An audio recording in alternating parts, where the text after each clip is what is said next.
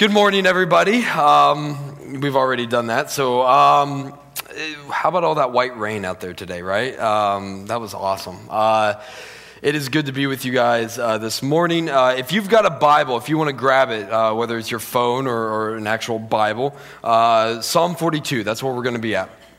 And we're continuing our series on why we love the church and talking about what it is about the church that God does in the church.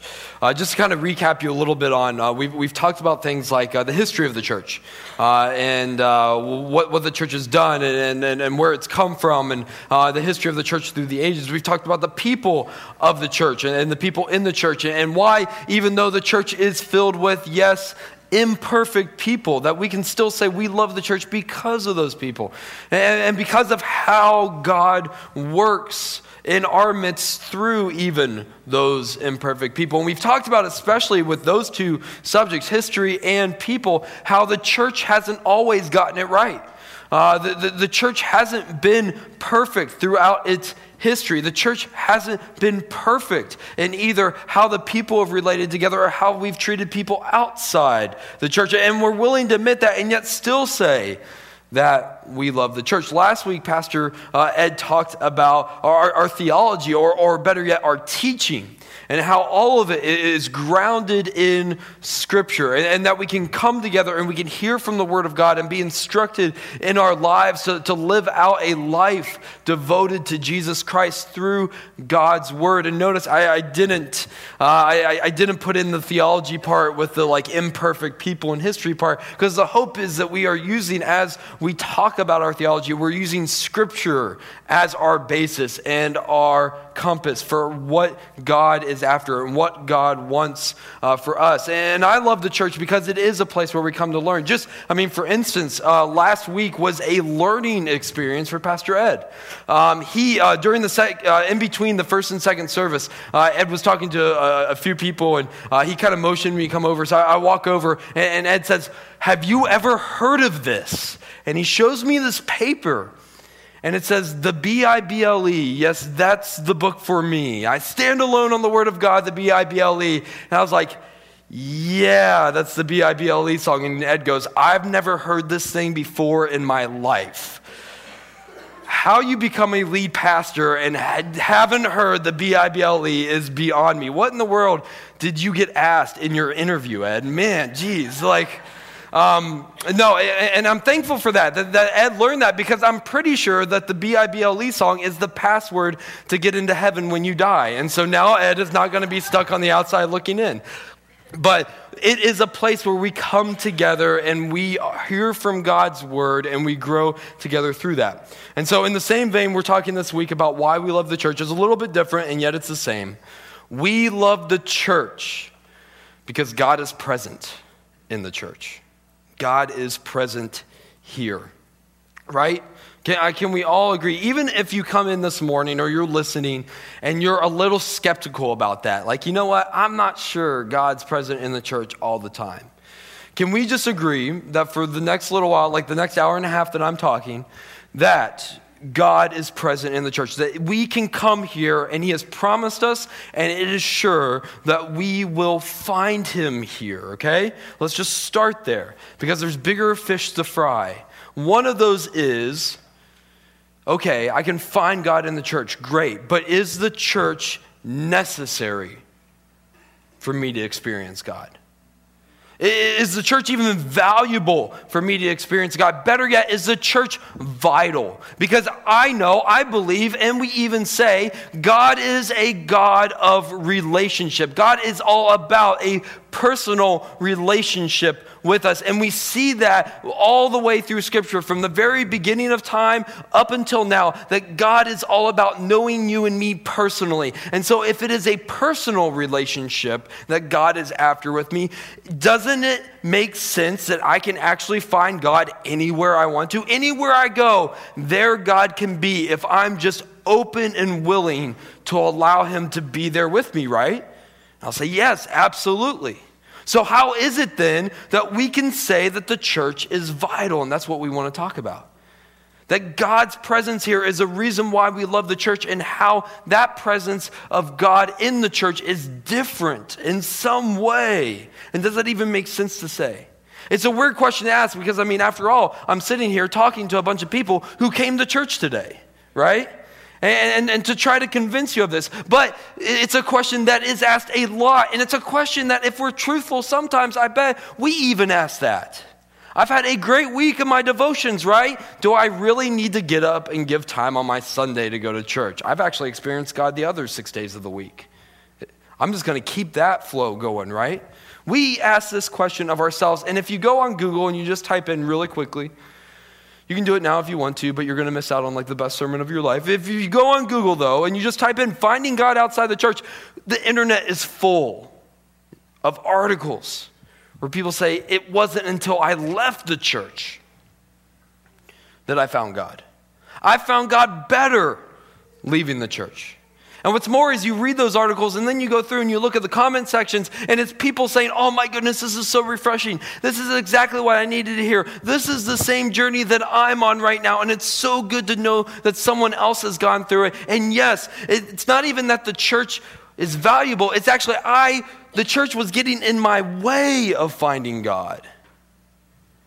And there's a pastor up here this morning that wants to tell you we love the church because God is here and you can find him here. And it sounds a little self-serving. But I would actually argue, apart from Scripture, and we're going to get to Psalm 42 here in a second, I promise. Apart from Scripture, though, our experiences even indicate to us how important and vital church is. And just experience in the fact that I guarantee you, Sunday morning is the hardest morning for you to get up and get out of the house during the week. Right?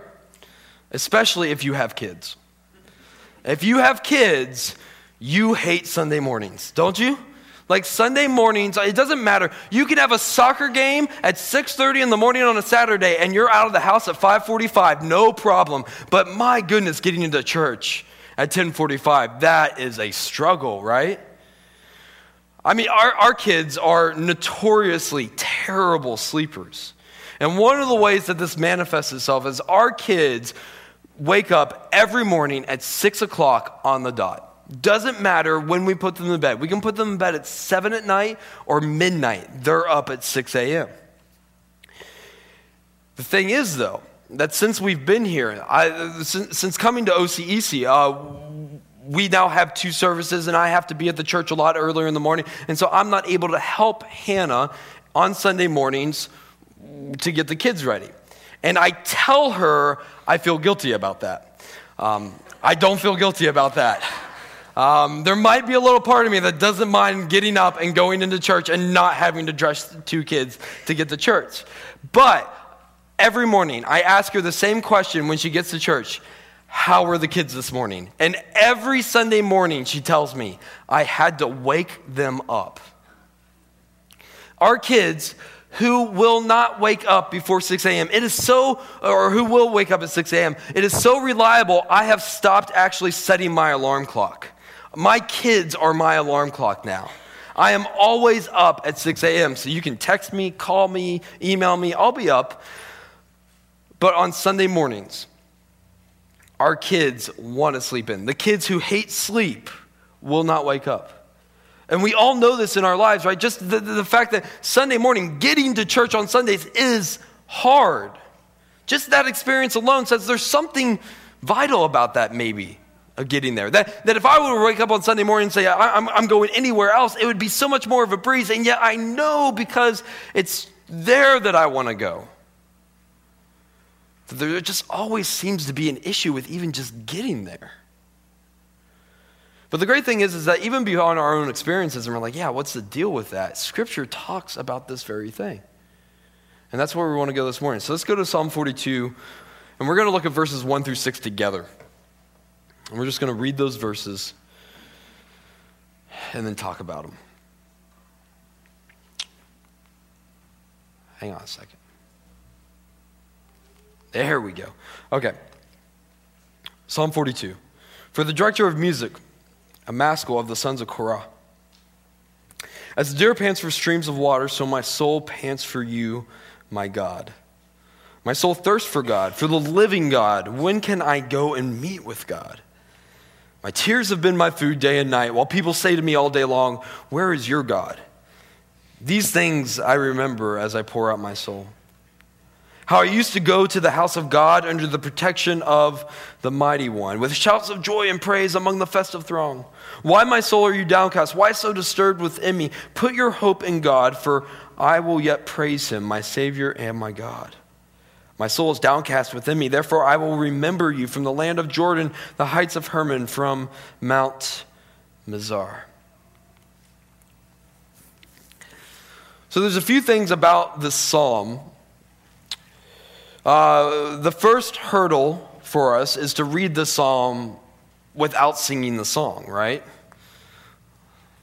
I'm not going to sing it because I'm a terrible singer. I like clam up when I'm in front of people and they're like, oh, sing. I could talk to you all day long singing. No, right? As the deer panted for the, all that stuff, right? Everything, okay? Like, Ed kind of copped out on it last week. I'm copping out on it this week. Justin, keeps giving us challenges, from the youth group. We have youth kids now, walking up to us every Sunday, you got to say this. Justin is trying to dictate what we preach about. I mean, it's ridiculous. Who's this youth pastor think he is? Right? So, just get that out of your mind, right? And let's talk about what's here. But as the deer pants for streams of water, so my soul pants for you, my God. My soul thirsts for God, for the living God. When can I go and meet with God? And he uses this amazing illustration that's so simple and yet so profound, right? As a deer thirsts for water. I mean, we could go in and we could talk about how we need, there's just a few essential things that we need in our life. One of them is water. And a deer is no different. And so he's thirsting for the very thing that he has to live on. There's actually, it's a desire, a desperation for it, because he realizes, he knows that without it, he will not survive.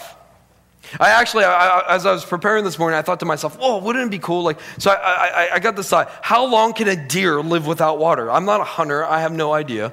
And so I Googled it, because you can ask stupid questions now that you can Google it and get the answer in 2 seconds. And so I just got on real quick, and I was like, how long can a deer go without water? And it was so frustrating, because I thought, oh my goodness, if it's something crazy, like a deer can't live more than half a day without drinking water, the sermon illustrations I can make off of that. I pull up the site, and the second line that it says is deer can actually live a very long time without water if they don't have access to it. It's darn it, I can't use that. But I read down a little bit longer before I got done, and at the end of the paragraph it says, but we know that deer who are especially growing require more water than normal. If you want to grow, you need the very thing that gives life. And the more you want to grow, the more you need it. There are a lot of things in our life that can sustain us. There is only one thing as essential as water, and that is, for us, God. The psalmist knows this. And so he says, I need to go to the source. And what's more is I need to figure out how to get it. I need it so bad, and I require it so much that I will do whatever it takes to get there. And it struck me how we will do this in our lives. The very things that we feel like fill us up, the very things that give us life, we will structure our lives around them. We will figure out ways to get to them. We will make sure that we're never too far away, so it's right there. I mean, who hates being thirsty, right? And so let's figure out ways where we'll actually make ourselves into what we need to be so that we can have whatever it is we feel like we need the most. The thing that shapes us is the thing that also shapes our lives, our actions, our attitudes, all of that. There's probably no better example of this than kids. I told the first service, I said, most of my sermon illustrations have to do with kids because they are the best living example. The testimony is that I keep having kids just to have more sermon illustrations. And so we're not done yet. But one thing that was really eye-opening was when your children start to speak, and especially when they start to put phrases together.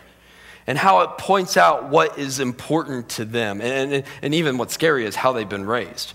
So with Eden, our first child, the first phrase, multi-word phrase that she ever said was, "I love you." And I was like, yes, I am an awesome parent. Because that is the phrase you want your kid to say first, right? It means you're saying it to them. They feel that it's a proper way of expressing themselves. She is able to express herself, all that kind of stuff. I was like, I am the best parent ever. Wesley was very different. My son loves to eat. He is a bottomless pit. He takes that, he's made in my image. And so he's always eating. And so what Wesley would do when he was younger, before he really started talking, he realized, though, if he went over to our cabinets and just pointed and grunted, we would get him this. We'd get him whatever he wanted. And we'd sit there for 10 minutes playing the guessing game. What is it you want? Until he was happy. After doing that for a while, Wesley walked over to the cabinets and he said, "Dada, get it." That was my son's first multi-word phrase, "Get it." And I was like, man, I'm a terrible parent. He actually learned how to say what it was he wanted. He learned ways to get the very thing his heart desired most. Dada, get it. The psalmist is crying that out. The psalmist is telling us of the importance of his own life, but also declaring to us the importance of knowing that our greatest need is God. And that he is God. And wherever we have to go, we need to be willing to do that in order to get him. My soul thirsts for nothing other than God, for the living God. But he goes on. And there's an issue. It strikes us at the very start that he's talking just about how famished he is, how thirsty he is. And he says there in verse 3, he says, "My tears have been my food day and night." And this is where, if we're reading it with fresh eyes or for the first time, or reading really past those first two verses that everybody knows because of the song, right? It's where we say, well, what's the deal? What's missing? Because as we said before, God is a God of relationship, and God wants to know us, and we know even more because of Jesus Christ and what Christ has done, that we have full access to God whenever we want, whenever we need it.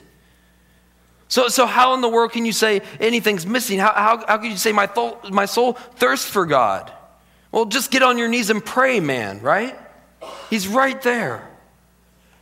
And especially, how can he say that in light of what we read in verses 5 and 6? If you look there in verse 5, he says, I am so downcast, my soul is so disturbed. And he says, but yet I will praise him. This guy was already talking to God. He knows of the dynamics of having a personal relationship with God. And he was doing that. He was living that out. In verse 6, he says, again, I'm downcast, but I will remember you. It's like, well, what in the world is missing? He knows that he's able to talk to God anywhere he's at. He's able to have that relationship at any time. And the answer for us comes in verse 4. There in verse 4, he says this, these things I remember as I pour out my soul. And get this. How I used to go to the house of God under the protection of the Mighty One, with shouts of joy and praise among the festive throng.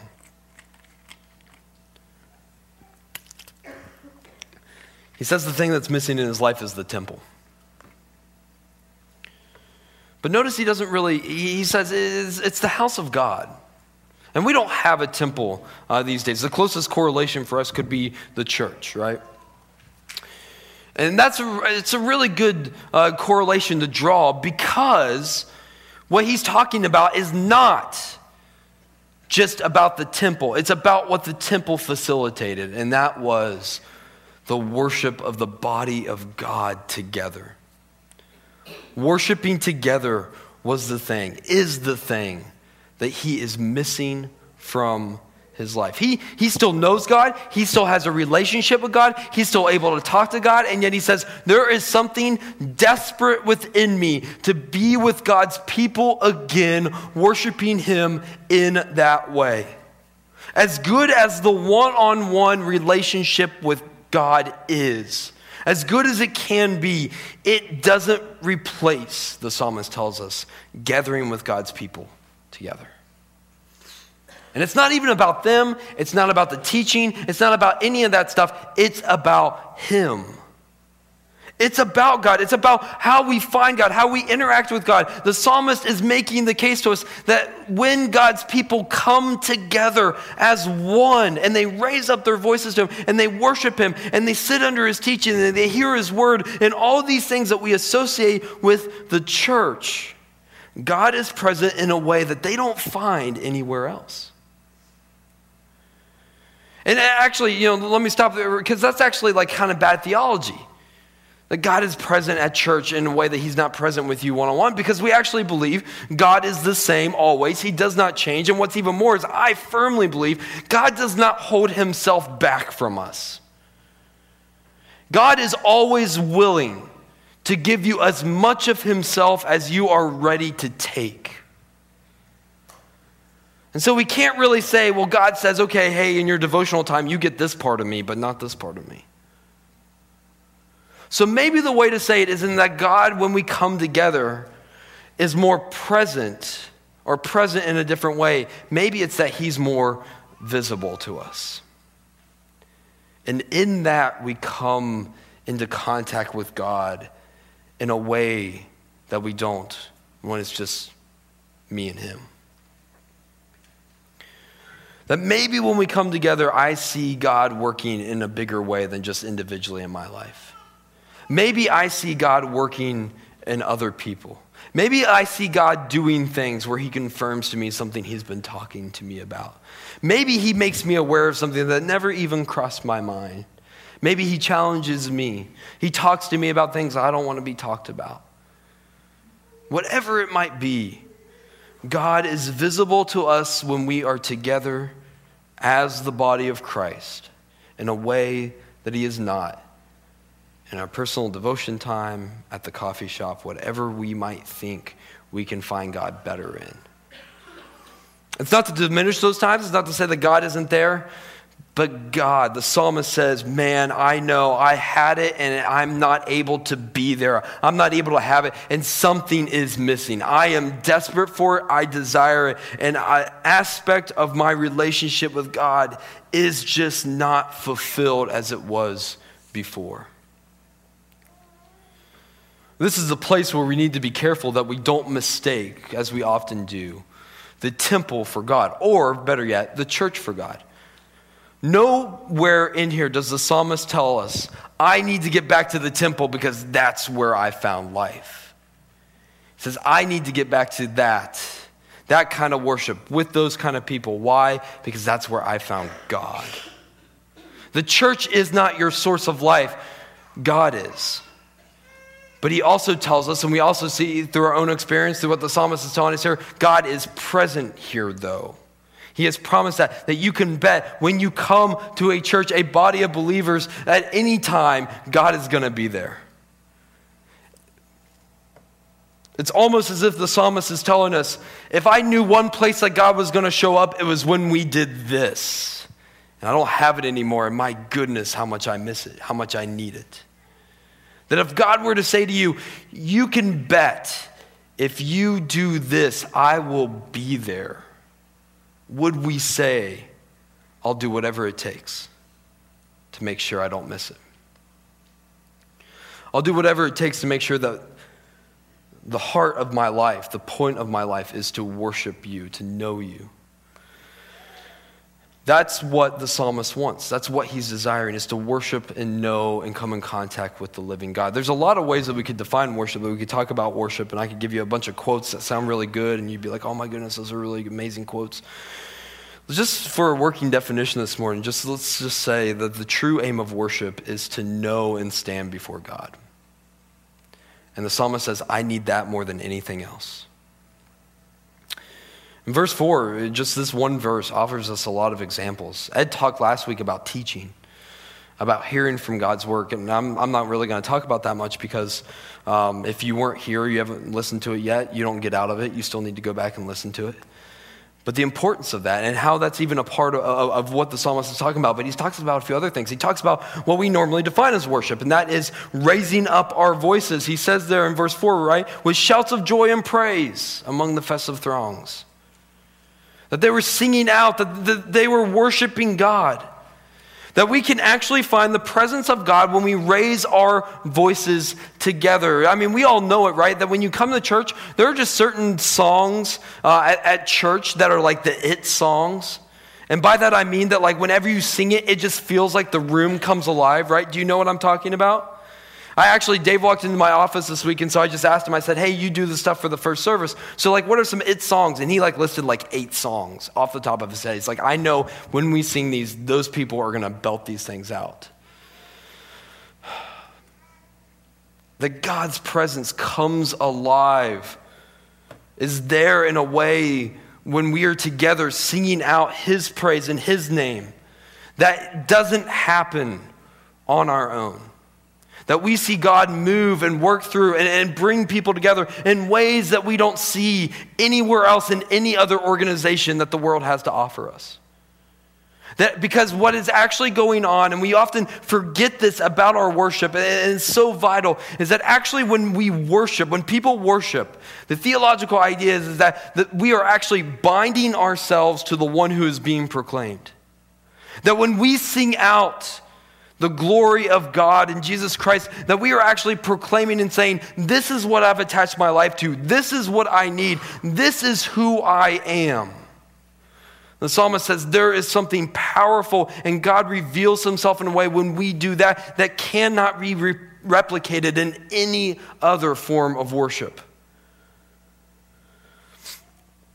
What we're actually doing is we're partaking in eternity when we do this.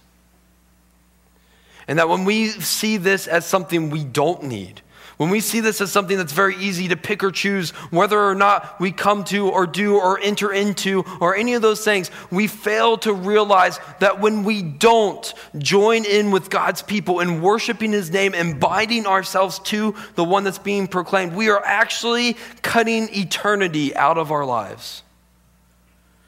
Revelation tells us that the goal is, where we're all going to, is that we will be gathered around the throne of God and we will be singing out his praises and his glory for eternity. And so what we do when we gather together and we worship is we actually start doing eternity now. We actually get to see what it's going to be like when God is glorified by everyone. How awesome that is. It's not a requirement. God has given you and me a gift that we get to see him, we get to proclaim him, and we get to start practicing eternity now. And when we give up on it, when we act like we don't need it, we are essentially saying God's plan and desire and goal for us, I've got better ways I can come into contact with him. I know he said this is how he wants to spend eternity with me, but I'd rather do it in a coffee shop with him. And we cheat ourselves of one of the greatest gifts that God has ever given us. What the psalmist also points to and talks to us about it is the idea that when we come together, we can actually serve one another. And how vital that is. Actually, some of your translations, I didn't say this here in my NIV, but some of your translations, as it's talking about him going up to the house of God, he actually talks about leading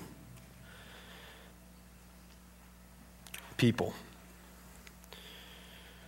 That in worshiping with other people, he actually is able to come to a place where he becomes more concerned about the growth of others and them experiencing Jesus Christ. Well, for him it was God. Than he himself experiencing him. That is a goal.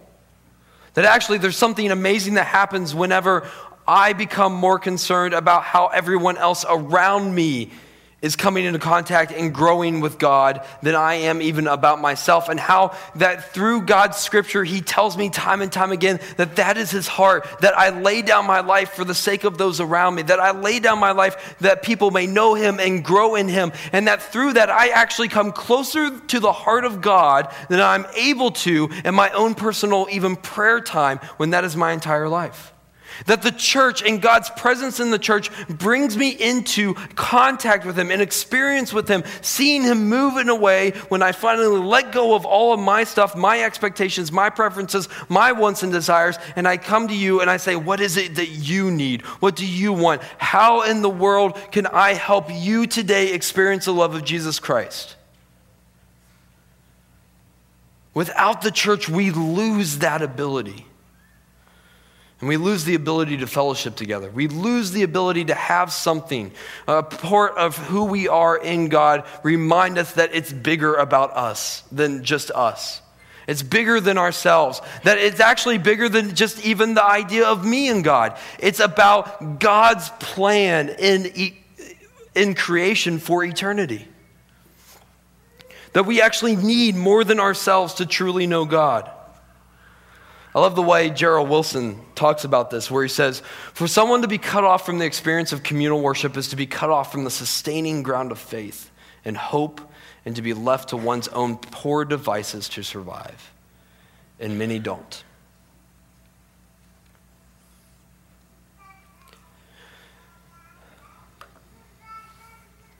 There's something within us that if we're just left to ourselves, we're going to fall short. I don't know if you've ever experienced that you don't have all the answers. You don't have the whole picture. You don't see everything that's going on. It's like somehow God knew that. And he knew that we needed to be reminded of that. And to be given a window to see. I love the illustration Pastor Ed used last week, and I was so mad that I didn't come up with it on my own. That's why he's a lead pastor. And the idea of needing a window and talking about how like the difference between having an office like with a window to the outside and without a window to the outside.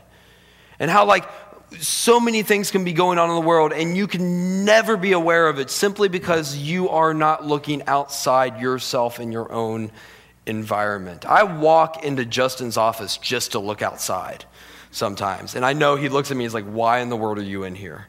And I try to come up with like some fake topic to talk to him about just so I can sit in there and see the sun for a few minutes. Because we need that. We need the fellowship of one another to remind us that God is up to bigger things in the world than just us. It's all these things that the psalmist puts together and he says, man, without that, I am missing something.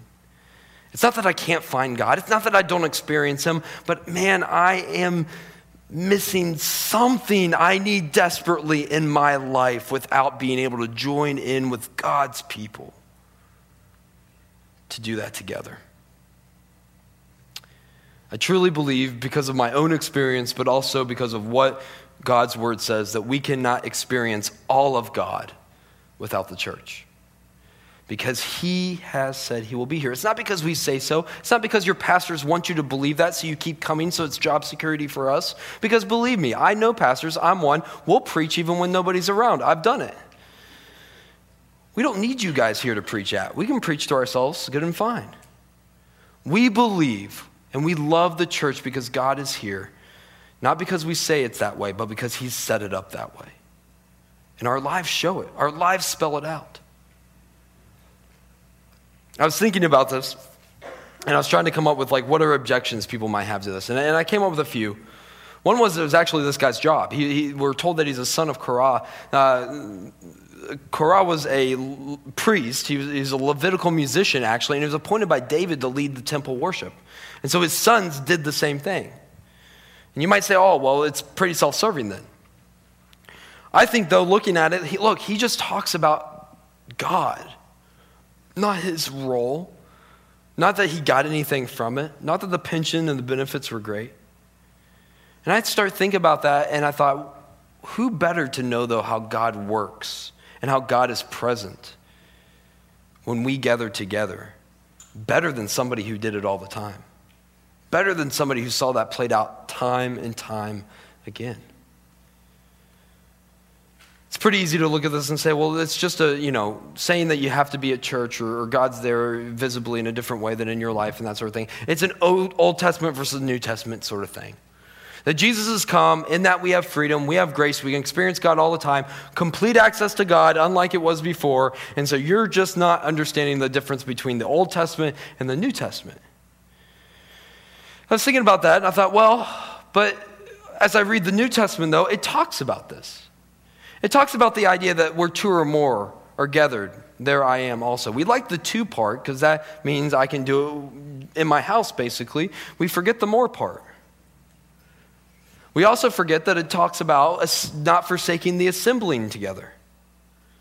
Or that it talks about there in the early church in the first part of Acts, how they devoted themselves to the apostles' teaching, the breaking of bread, yada, yada, yada. Can you yada, yada scripture? I don't know. All those things.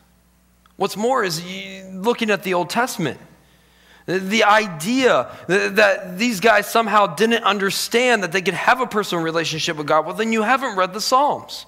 The Psalms are all about a personal relationship with God, all about knowing God individually, and yet they still maintained the importance of coming together as a community, as believers, and proclaiming His name and seeing what He's doing on a scale larger than themselves. The third thing, and this is probably the hardest one, I think, objection to this idea that we need this, that we love the church because God is here, we see God in a way that we don't elsewhere, is the idea that, well, I can just meet God better at, and you fill in the blank. I can meet God better at a coffee shop. I can meet God better feeding the pigeons in the park. I can meet God better ice skating. I can meet God better hiking. I can meet God better on a golf course. I was reading about how two guys have left the church. They're done with church. And their church now is they get together on Sunday mornings and they go golfing. And as they're golfing, they have spiritual conversations. And I thought, that is exactly the kind of church I want to go to. That sounds amazing. That would be so cool. Like two of my favorite things, golf and God. Let's put them together, right? And these ideas that I can meet God better at these other places. And my only question to that would be, what God are you expecting to meet? What God is it you're showing up to expecting to be there and to come into contact with? Because, and I ask that, I'm serious about that. There's no denying that God meets us outside the church. I'm not here to tell you that doesn't happen. We all have great experiences, actually, of meeting Him in unlikely places. But here's the deal. When our whole life in Christ takes place when, where, and how I decide to meet with Him, I end up actually beginning to meet with a God of my own creation. I start meeting with a God that only wants to talk about what I care about. He only wants to talk about what I want to hear. And He definitely only talks about what I'm going through. Have you ever experienced this? It's dangerous to isolate ourselves. For this very reason, it's what the psalmist is crying out for. It's dangerous to isolate ourselves because we have a tendency to forget, is what he says. We as people forget, and we forget the most important things. He says there in verse 3, he says, people ask me all day long, where is your God? One commentary I read said, you know what? There seems to be an indication that the psalmist has even started to ask this himself. We start to wonder, where's God? Because you know why? We forget. We forget what God has done. And when we forget what God has done, we forget what He's about. And when we forget what He's about, we forget what He said. And when we do that, when we've forgotten all those things, He actually becomes only my God. And He actually begins to look like me. Have you ever heard someone utter the phrase, or maybe even you yourself have said it, I could not believe in a God like that? Or my God wouldn't be that way. My God isn't like that. We run this risk of forgetting what God has done, even attending church. the habit or rituals actually become the expectation more than what the psalmist was crying out for, and that is to meet the living God. 2 times the psalmist talks to us about remembering. Remembering who God is and what he has done and what he said. And what the case he is making for us and what he's spelling out is we find God present in the church because the church reminds us. He reminds us all these things even when we don't want to remember. Even when everything in us hopes not to remember what God has said, hopes not to remember the promises of God, hopes not to remember what God wants for us and holds us to, when it's actually convicting. And the scary thing about the church is it is the one place that we actually have to give up control to hear what God wants to say to us. Every other way that we come into contact with God, we get to control what is said. We get to control what is talked about. We can leave whenever we want to, right? The church every week is the one place we come into. You don't get to pick the songs. You don't get to pick what's talked about, what's prayed about, and especially what God talks to you about. It is the greatest area in our life where we have to say, God, it's yours. The amazing thing about this is what Wilson talks about, where he says to become a part of the family of worshiping believers is to become a part of sustaining community that stretches back for millennia and will stretch forward into the future until Christ returns. I think one of the greatest struggles in my life, and I think people that grew up in the church, is, am I there simply because my parents went to church, right? I've always struggled with that in my life. And this is what, working on this, I'm so glad Ed asked me to preach because this has helped me so much. The church is the one place that I show up to where I don't meet with my God. I don't meet with your God. I don't meet with our parents' God. I meet with the God. I meet with the living God who has things to say to me that maybe I didn't even want to talk about. And he's done that. I meet with the God that even when I'm unhappy, he's doing things around me that if I would just open my eyes to, he would show me how it's bigger than me. I think what the church does for us and how God is present here and how he speaks to us and works through us is a lot like before you meet your spouse. We all have these things that we know that we just like what the ideal spouse would be for us. And so we kind of have a list. Some of us write it down, but others of us, it's just in our mind. But we have a list of like what the ideal spouse would be. And then we come and we find and we meet that person that we love and we marry. And it turns out that they probably checked none of those boxes that we had on our list. And yet they're way better than anyone we could have ever dreamed up, right? Because they have personality and they have humor and they have flaws and they're imperfect and they relate to us and how great that is. That's what it's like with God in the church. That we have this idea of what God would be like and how good he would be, and then we come into contact with him in a way that we can't control him, we can't dictate to him, and we find out he is way better than we could have ever imagined or come up with on our own.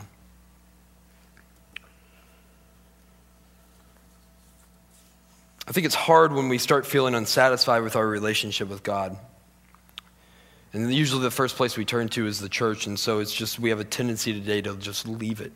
We do this in every aspect of our lives, big things, small things. It's just easier for us to just leave. And so then we start to meet God as part of other things, hiking, coffee, golf, whatever it might be. Things that we like, and we say, hey, God, I'm going to go here, and you come with me, and let's do that. The problem is what I realized in my marriage just like a year ago. We had, Hannah and I have been together a long time, and it's always really easy for us to spend time together. And I never liked the idea of like intentional date nights, having to put them on a calendar. Because having to schedule out time with your spouse was for something that people that didn't love each other did. And we loved each other. And so it was insulting to me to think that like we would have to like schedule intentional time to be together. But it was like a year ago, it was about 4 or 5 months after Wesley was born. And I realized that we had gone about 5 months until we had actually had like any time just us. First time in our marriage it had ever been like that. That everything had revolved around 2 kids that both needed diapers changed and needed us all the time and everything and all that kind of stuff. And it took me a while to come to, but I think once I came to it and I admitted that we needed to do something where we were intentional about scheduling time together and just about us. I think Hannah was like really happy about that. I don't know, you'll have to ask her. But I realized I needed something in my life where I said, I want to spend time with you and be with you, not by mistake, but because I know how much I need you, how much you matter, that you're the sole focus, that you're it. And that if I don't have that kind of time with you, that there is no other redeemable factor to this. There's nothing else in it. We all need something intentional in our life that checks off no other box than simply God. That the expectation is to meet with him, and if that doesn't happen, it's been a complete waste of time. That I can't walk away and I can't say, man, but music was awesome. Or man, that was so great. That if God isn't there, it doesn't do anything else for me. God's presence in the church actually challenges me personally, weekly, about my priorities, what I can't live without, and whether or not I'll give up control to meet with him on his terms. It asks me, is my expectation that everything I experience that day is the way I like it, or is it simply enough for me to meet with him? Probably the greatest way he ever did this in my life was he moved us out here from Kentucky, middle of the Bible Belt. We were in a church of 800 people, and it was an awesome church. And he moves us out here to Portland, not the Bible Belt, to a church of 50 people. Not saying one's better than the other, but it was different.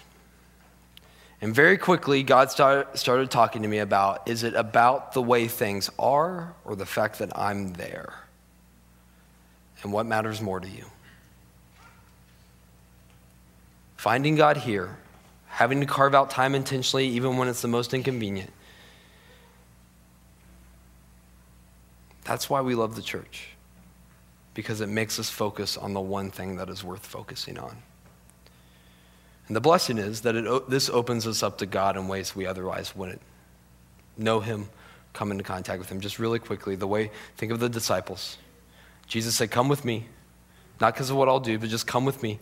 Give up everything. It's inconvenient. Give up your businesses. Give up your security. Come with me. They did it. Think of all the things they saw. They saw him walk on water. They saw him heal people, feed people. If they had said, you know what, Jesus, we'll be there when it works into our schedule, they would not have seen that stuff. God is present here, and he's present here in a way. We see him in a way that we don't anywhere else in our lives. And that's why we love the church. We're going to move into a time of communion, and so just as we do that, as Ellie and the musicians are playing and leading us through worship, we want his presence to be the thing. And so we want to invite you that as you feel led and as you feel comfortable to come and take that. We are forgetful, and that's why Christ gives us this very thing. And he said, do this in remembrance of me, because it is easy for us to forget. And so he says, come together and remind yourselves what I've done and what I'm about and what I've said. On the night he was betrayed, he took the cup, blessed it, gave thanks, said, this is my blood, the blood of the new covenant given for you. In the same way, he took the bread after supper, he broke it, gave thanks, and said, this is my body broken for you. Take this. Forever you eat the bread and drink the cup, you proclaim my suffering, death, and resurrection. I'm paraphrasing. You identify yourselves, you bind yourself to it, and I am there with you. Let's pray. Heavenly Father, Lord, we come to you and we proclaim with our lives, our time, our focus, our expectations, that God, you're worth it. And you are the only thing that is worth it. So I just pray over us now that this would be a time that's all about you, and we would walk away saying we have met with God, and because of that it was worth it, no other reason. that our lives would be lived in a way where we say, what I thirst for, what I desire, what I need is Christ and Christ alone. It's in your name we pray. Amen. For all the reasons we can talk about for why we love the church and why we think it's not just valuable but vital, probably the greatest is because God's here. And if he's not here, then it really isn't worth it. But we know because he set it up this way, he's promised, he's told us, and we even experience it, he is. And so that's why we love its history, its people, its theology, all those things, because in those things we find God and he's the one we need. Go in peace this week to love and serve the Lord. God bless you guys. Have a great week.